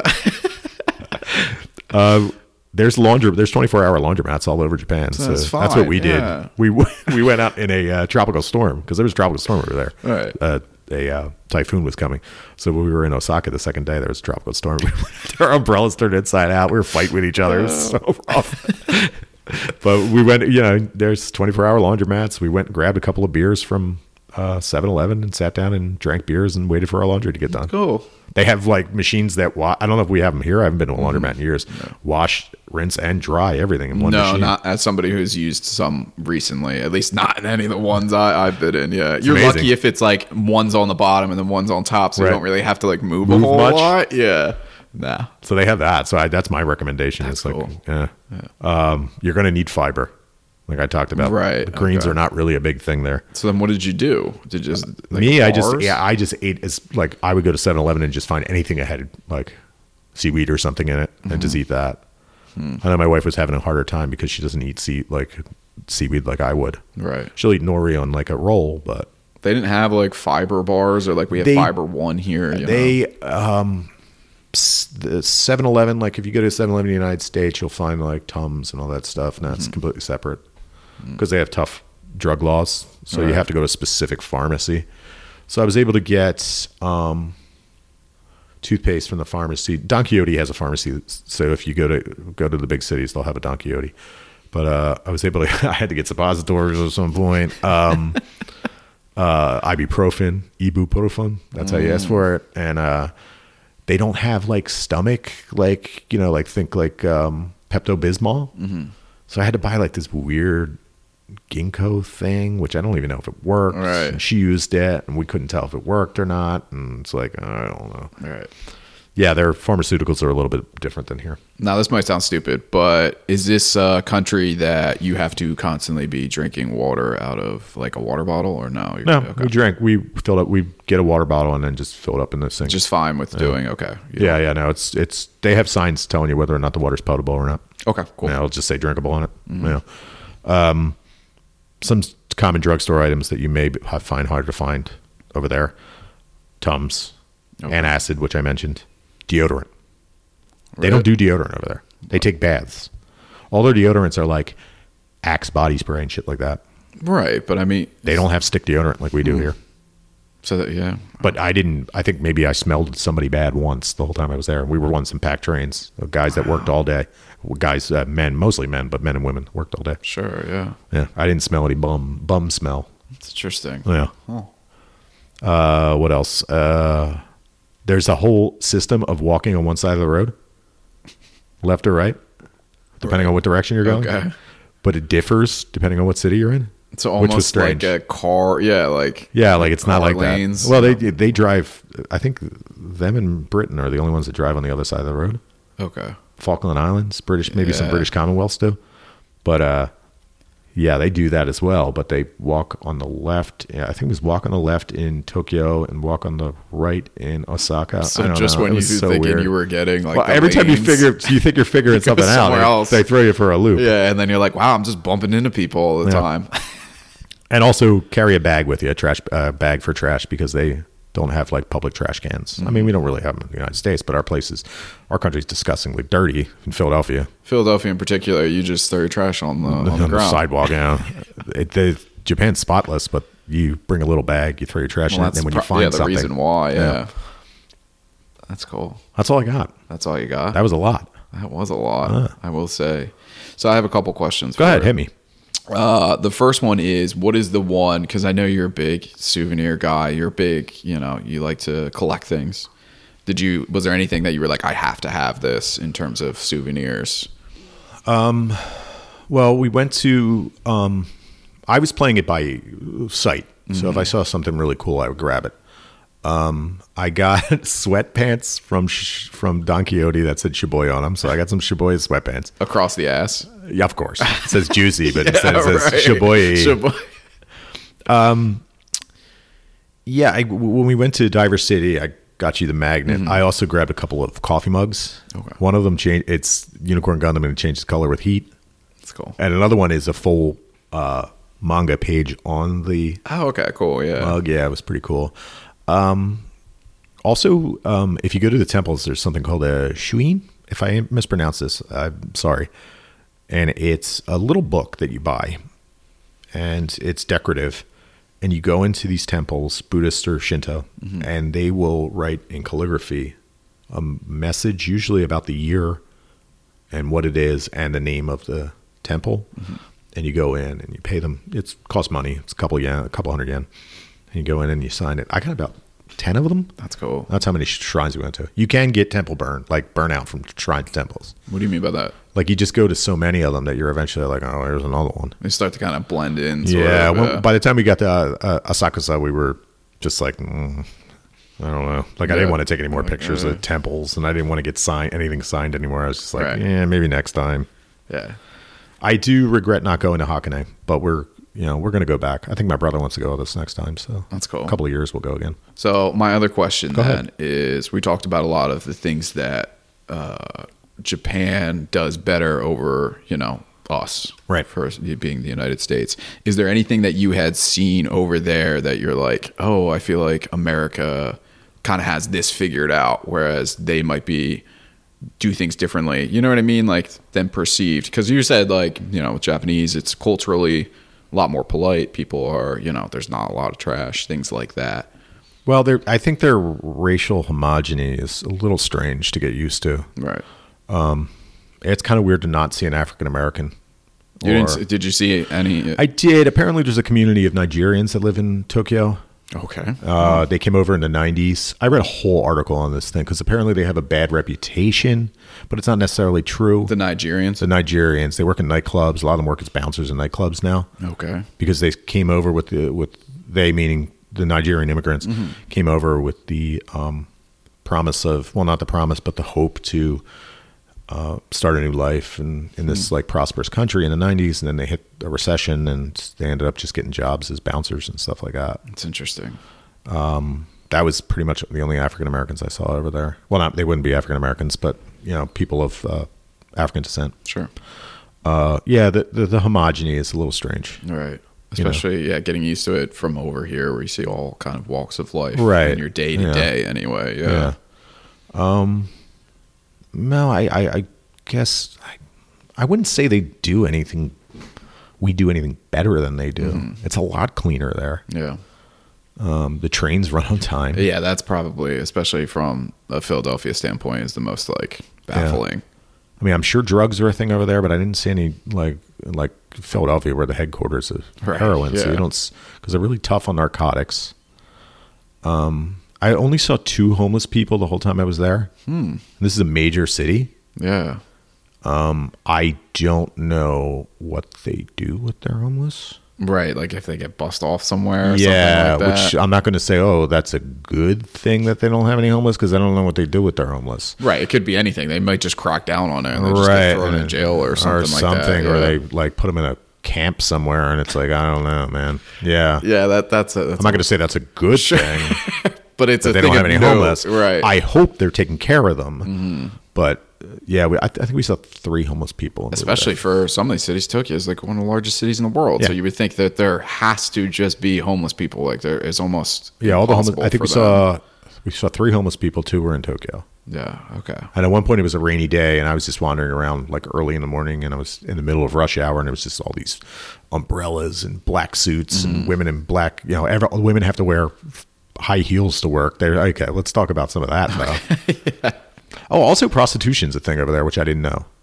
Really? Yeah. So the only reason I noticed is because like straight up prostitution, well, not like prostitution like we see it over here in the United States, where it's like a woman that's wearing like a short dress. She looks like a prostitute. Right. But we were like walking around Kabukicho, and I noticed like groups of like young men, and they were just hanging out, and then they would approach young girls and start talking to them. And then the girls would just say no, and they would walk away. And I was just like, what is this weirdness? This is something I've never seen in the United States. And I looked it up, and I'm not knocking prostitution. Prostitution is the oldest. It's the oldest job in the world. It is, yes. You know what I mean? If people are going to pay for it, then there should be product to buy. And if that's the way you got to make money, then do it. But I looked into it, and apparently there's a whole male prostitution thing and a female prostitution thing. But one thing they don't do is go after foreigners. Really? It's just a Japan thing. I could see that. Yeah. Okay. Huh. Yeah. I didn't know that either. Man, I went into a wormhole. Right. One of the nights I couldn't sleep, I was just like looking up all this prostitution stuff. And most of the resource stuff I saw about was more man on man stories. But the guys I saw were like young, good looking, like dapper guys. Some guys had suits on, approaching women and asking them out on dates. And they're just like, no, I'm good. And they're just like, okay. And they would go back over to his crew of guys, and they'd just be hawking for girls. Right. And it wasn't like picking up girls, like, you know what I mean? Like, yeah, it was just it was obviously a proposition of some sort. And then just saying no and then walking away. Right. Huh. Yeah, I started reading articles about it. It's like women never giving these guys gifts and just to hang out with them. Well, because sex isn't always a thing either, right? Like a lot of it's just companionship. Because that's always been like a nebulous thing with like the hosts and the host clubs. We didn't do any of those. Like I thought about it, but I don't know, right? It's not my thing. But they always kind of just push it as it's more companionship and being friendly. Yep. And then maybe it would make sense that there is some people that would take that to the next level. Yeah, I guess if you reward them enough, right? You might get some action. Yeah. I don't know how it works. I guess I have no. That's all hearsay. We don't know yet. Got any more questions for me? No, I think we covered it all. All right, I got one question. Let me get to my spiel real quick. Yeah, sure. It's going to take me a minute. It's okay. Listener questions. All right. Send us questions on Instagram and Twitter, or email us at newtaku2019@gmail.com, and we will read them on the air. I had one Instagram question. It was about Japan, and the question was, how did you deal with culture shock? Okay. All right. I didn't necessarily have much culture shock. The prostitution I talked about.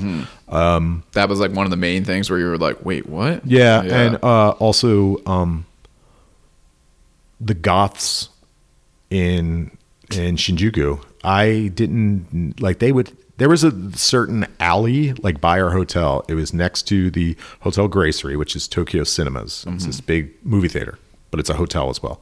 And there was like a wall. And all the goths would hang out there all the time. The goths.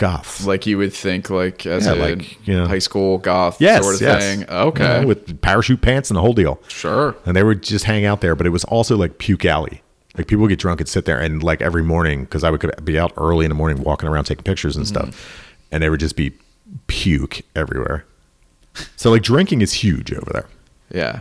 Like it's a big part of their culture. Well, I do. That's another fascinating thing. I always like looking up kind of the business culture. And I do know that there's like a thing where your boss would invite you out to drink and you basically have to go, or it's like highly encouraged. Yes. And then you have to like keep up with the boss. And then, that's so that like there's overindulgence, I guess, with alcohol. I saw two people sleeping on the sidewalk, like in business suits. Really? Yeah.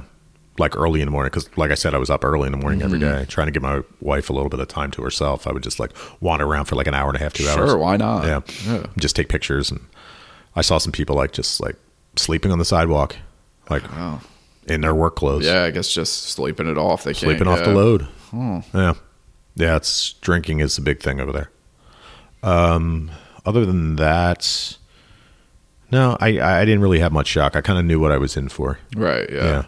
Yeah, you would probably know more than anyone because you do a lot of research. You're kind of in the headspace in terms of... Yeah, I mean, I got to give credit to my wife. She put a lot of time into research. I did the language. She dealt with like plotting out our adventure. Yeah. I feel like it's got to be in this day and age a little bit easier to kind of... not necessarily avoid culture shock, but if you are informed and you do the research, because all those tools are kind of at your fingertips. You have YouTube, you have articles. Yeah, there's so much. There's so many. There's this guy on, I forget his name, Julio. I'm not sure. Jose, Latino sounding name. He does like neighborhood tours of Japan and gives you like advice on what to do and stuff like that. Do you know what I'm talking about? I think I know. Is he the one that does day in the life videos? You ever see those where he goes, "Oh, day in life of a Japanese businessman or salesman or something like that"? I don't know. I think I know. I just looked at the neighborhood specific ones because there's one particular YouTuber, if we're talking about the same person, because I can't recall his handle or what have you, and he's very good. Yeah, it's like 10-15 minutes, and it is very informative. He's very upbeat and he's very nice. But he did recommend against going to Robot Restaurant to go someplace else, and I'm telling you, it's worth the money. Robot Restaurant was so much fun. If you're in on the joke and you can get why it's strange and bizarre and unique, then you'll enjoy Robot Restaurant. That's cool. The highlights of my trip were probably Kyoto because it's so beautiful, and Robot Restaurant. And then what's the most disappointing thing? Most disappointing. Like, what was the thing that you had hyped yourself up for the most? Akihabara, probably. Yeah. Yeah, I was kind of just like, all right. It was cool to go there, but I didn't feel like I was like overwhelmed by it. Right. It might have had to do with just travel fatigue at that point. Yeah. You're kind of like, Osaka was pretty cool too. And so you're saying 10 days you think is probably optimal? I think 10 days is the magic number. Like by the 10th day, we were kind of gassed. And we were ready to go home. Yeah. I think because me and you have talked about this, I think personally too. It is a little hard, especially if you're a working man, where it's like hard to take that amount of time off because then your mind starts to wander and you kind of get like agitated. Yeah, I was starting to worry. I was worried about work from the moment I had posted before we left. We'd limited our hours because I was leaving and I wasn't going to be around. So we just did weekends. And before I got on the plane, I put a post out there like, these are going to be our hours. Yeah. Not until I got off the plane did I realize that I had posted the wrong hours. I had us opening 4 hours later. Yeah. So I was just like, but that's it. Yeah. That's all I got. That's all you got. Yeah. Huh? I mean, it's probably more that I forgot about. Sure. I banged these notes out in the jet lag haze. Sleep deprived. Yeah. So there's probably some stuff that I missed, but once again, like Hey, man, if you're going to be a tourist, be a tourist. That's my advice. Just own it. Yeah. Cool. Don't disown it. Right. Just own it. Is that all we got? That's all we got. That's it. Next week. What is network? Next week is our fall first impressions. All right. Are you caught up? I am caught up actually on almost everything. Yeah, I'm on the no sleep schedule, so I've been trying to bang out the first episode I missed of every show, and then going back and doing the first episode. So you're not okay. I'm not caught up yet. Now I've been home for a couple me days. and you do it differently though, because if I fall behind, you just bang it all out. Yeah, I almost always, because I think it's easier for me to do that and then write notes for it, especially if I'm trying to catch up on. There's a couple shows that I'm just behind on, so it's just easier to be like boom, boom, boom, watch those 2-3 in a row, and then the one show that I really like, I'm also watching with my wife, so it's like I have to wait for her schedule. It's that added level, yeah. So it's like I have to wait for her. I kind of want to just watch it. I don't want to watch it twice, but what are you gonna do? Yeah. But yeah, next week, first impressions. Get excited, people. Yeah, and thanks for all the positive feedback we've been receiving. I've heard from some people in person that were pretty excited about the show. They really enjoyed the fall selection show. Yeah? They said it's unique and different the way we do it. So I'm into it. Thank you. Make it competitive. I enjoy it. Yeah, you enjoy the competitive things. Yeah. It's like sports, bruh. Right, bruh. Let's go. Sports. Sports are the worst. Chest bump after this. Yeah. I might poop myself. All right. Thanks for joining us this week. Once again, please share us with your friends and follow us on Instagram and Twitter at NewtakuCast. Send us questions and show requests. We're going to be doing a show request soon.